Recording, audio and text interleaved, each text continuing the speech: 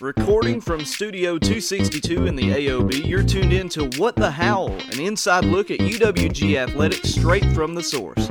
Now here are your hosts, Matt Cook and Jared Boggess. Good afternoon, ladies and gentlemen. Welcome in to episode 68 of What the Howl. I am Jared Boggess, joined by my co-host, Matt Cook, your assistant athletic director for Alsman here at the University of West Georgia. Well, Matt, it's been a week since we brought the listeners a episode of What the Howl. Kind of going on a little bi-weekly pattern right now, I guess, during the summer because there's just not a lot of news. Yeah, there's things happening, as Jason likes to say. There's a lot of stuff that keeps coming through, but yeah, kind of vacation time and all that kind of stuff. It makes it a little difficult from time to time to get one every week. Yep, absolutely. But today is June 28th, and we're bringing you episode 68 of What the Howl. We are going to officially wrap up the 2021 season by talking about the Academic All-GSC. We'll thank a senior, and then we're going to start gearing up for the fall. Football, soccer, volleyball, cross-country, and men's and women's golf kicking off the 21-22 athletic year come September. So we're going to start gearing up for that here on What the Howl right today. I'm excited about it. Let's get rolling. All right, let's start with the Academic All-GSC, which came out a few weeks ago. We didn't have the episode last week like we talked about, so let's go back and congratulate our 5 student-athletes who were named Academic All-GSC. 3 from women's golf. It's Ainsley Cowart, Maddie Schultz, and Catherine Dinsmore, who are all all-conference, and now they're Academic All-Conference. So just the exclamation point on what was a really good year for women's golf. Madison Slappy, who was all-conference, all-region, now Academic All-GSC. And then, of course, Nadia Davila, no surprise there, Academic All-GSC from women's track and field. Yeah, what a great thing to celebrate these 5 student-athletes and what they did on the course, on the court, on the track, on the field, all of it. Great semester. 106 on the spring student-athlete honor roll for the Gulf South Conference, and that's any athlete who was 3.0 or better and actually played in a game. So fantastic there. And you couple that with 49 graduates at spring commencement, and that's just a really, really good testament to what a student-athlete is going to experience here at West Georgia. We're going to be good on the field. We're going to be good on the court, track, wherever. But at the same time, we're going to be good in the classroom as well. Absolutely. Other just some notes to talk about. Academically, we posted a graphic that kind of put everything in one spot. 57 student-athletes in the spring earned a perfect 4.0 grade point average. And then we have our own honor roll. The 106 is from the Gulf South Conference's honor roll. We had 221 named to our West Georgia student-athlete GPA honor roll. That's with a 3.0. The reason that number is so skewed is because we take away the must have played a contest stipulation, and it also includes our cheerleaders who had a ton of people on the honor roll. So that's why those numbers are different. So good semester in the classroom all around for the Wolves. Absolutely. All right, now let's go to our Thank a Senior segment. We have done, I think, basketball and soccer, and we'll go to baseball here, where they had 4 seniors this year: Justin Johnson, Lane Griffith, Sawyer Steele, and the one and only Dan Oberst. What can you say about these guys? Especially, we've talked so much about Dan Oberst, but Sawyer Steele was a guy who he didn't have the senior year he probably wanted, or the super senior year, but we talked about it, early on in the life of What the Howl, that he was on pace for an All-American year last year in 2020. Yeah, and when he was on, he was absolutely lights out, and he showed that in his last appearance. In his last appearance, he was untouchable. Yeah, and that's the way he was for most of the last 2 years that he was here. He had a couple innings here and there that pushed his ERA up a little bit, but beyond that, most of the time he was absolutely lights out. And then you look at Lane Griffith, a guy who's been here 5-6 years. He used the COVID year to be able to come back and play. One of the best that I've seen behind the plate, and he had a great senior year at the plate as well. Hit the ball well for us. Really, really does the little things that make you so much better. And so can't say enough about him. And then Justin Johnson. Yeah, he's one of those that you're not going to see. He didn't put up like big stat numbers, didn't play as much as some of the other guys, but what he did off the field was pretty impressive. I know he was real active in the Student Athlete Advisory Committee. So the impact that these student athletes have goes well beyond the field. We've already talked about the classroom, but even beyond that with organizations like SAC. So big shout out to all 4 of those guys. Absolutely. Dan Oberst, if you haven't been keeping up with him and with the Savannah Bananas, there's a great video out there now. Chubby Bunny. They mic'd him up and he played Chubby Bunny. With bubble gum. With bubble gum, not Yeah. with marshmallows, Yeah. in case you were wanting to ban anything. Just with bubble gum. And I think one of the quotes he said was, I'm going to throw up. My favorite part is that when he goes, "Hey, I'm getting fatigued." I'm getting fatigued. That cracked me up. Absolutely. Funny story about Dan. My mom's college roommate went to a Savannah Bananas game one day last week, and she sent a picture to my mom, who then sent it to me and was like, she sent me this. It's some guy named Ken apparently played at West Georgia. I'm like, no, dude, his name's Dan. Yeah, his name's Dan. And she said, my mom sent back, said, well, she said his name's Ken. I said, you're not doubting me. I promise you. His name is Dan, and he's the South Region Player of the Year. Okay? Put some respect on his name. Put some respect on his name. Absolutely. Oh, yeah. But again, big shout out. Thank you to those 4 guys who were seniors for UWG baseball this spring. All right. We already mentioned it is 66 days from right now when football season will begin, the 2021 season, and that means 68 days until UWG soccer begins their 21 season. So 68 days on episode 68. We didn't do that on purpose, but I think it's awesome. That is awesome, and I cannot wait. Yeah, I'm getting to that point now where I'm done with summer and I'm getting excited. Yeah, it is just it's been 2 years. Yeah, It's true. been 2 years, give or take 3 months. Yeah. But it's been 2 years since we've been able to enjoy the fruits of the Wolves' labor on the field. And yeah, we had the spring football game, we had the fall football game. Both of those were great events, but we hadn't played Delta State or Morehouse or anybody else. Yeah. And that's what we're looking forward to. And even with soccer, and volleyball in the fall, we had them in the spring, but it wasn't the same. It wasn't near the same. But we released the soccer schedule last week. We've got 8 home games, including that school down south. That'll be the finale, late in the year. Our first home game will be Wednesday, September the 15th against Clayton State. That's a Wednesday, like I said, 5 p.m. game. That'll be the last non-conference game. And then not that Friday, but the next Friday is the GSC opener. We'll host Spring Hill. That's the 24th at 5 p.m. I'm looking for big things from UWG Soccer and Stacey Balaam and the girls this year on the pitch. If the spring season was any indicator for the fall, they're going to score some goals. We're going to score some goals, and it's going to be a fun time out at University Field.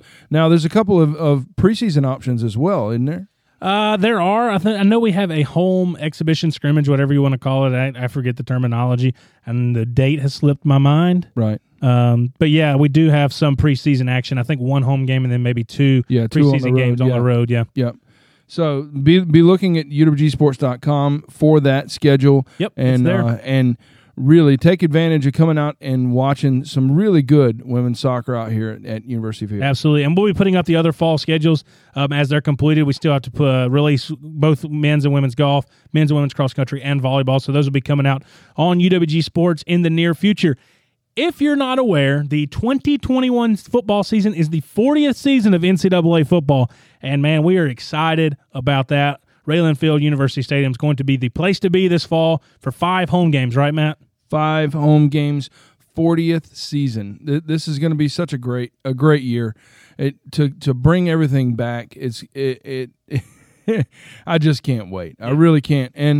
And we've got such a renewed vigor and interest by the administration on our campus, and I really, really can't wait to see what the fruits of that labor are going to be. Yeah, I'm with you on that. To gear you up for football season in the fall and to reflect on the history, we're excited about what we're going to be doing in July, and we're going to let you know right here for the first time on What the How. We're going to do a project where we're going to list the top 40 games in West Georgia football history, and it'll be on uwgsports.com. You'll take a trip down memory lane all the way back from 81 to 19. We're going to pick 40 games for 40 years. It's going to be the best 40 games, and we'll give you a little snippet on the website about those. But every Thursday, right, we're going to come out with 4 over the next 10 weeks leading up to the season. So be on the lookout for that. We're going to kind of mix it into the podcast, so we'll mention them on here and maybe go in a little more depth. Maybe have some guests on to talk about some of their favorite games as we get ready for the 40th season. And like I said, it's going to be a lot of fun. And we want you to communicate with us. Let us know what you think. there's a lot of people who listen to this podcast who've seen a lot of different football games here at West Georgia. So we want to know what your favorites are. What are the ones that are the most memorable for you? Let us know on Twitter at UBG Athletics. Go to Facebook as West Georgia Wolves. And let us know which ones are your favorites as well. And we'll give you a shout out here on What the Howl if it's one we use. Yeah, usually our shout outs are only there for 5-star reviews. You know that trade, but hey, if you want another shout out, maybe you just let us know what your favorite game is, and we can throw that into What the Howl. Absolutely. I mean, we're not begging, but hey, we'll take it. We'll take it. I mean, for me, I would say just off the top of my head, I mean, I've only been here. I mean, I've been here as a student since fall of 2009, but my favorite game is 14 against Valdosta on the road.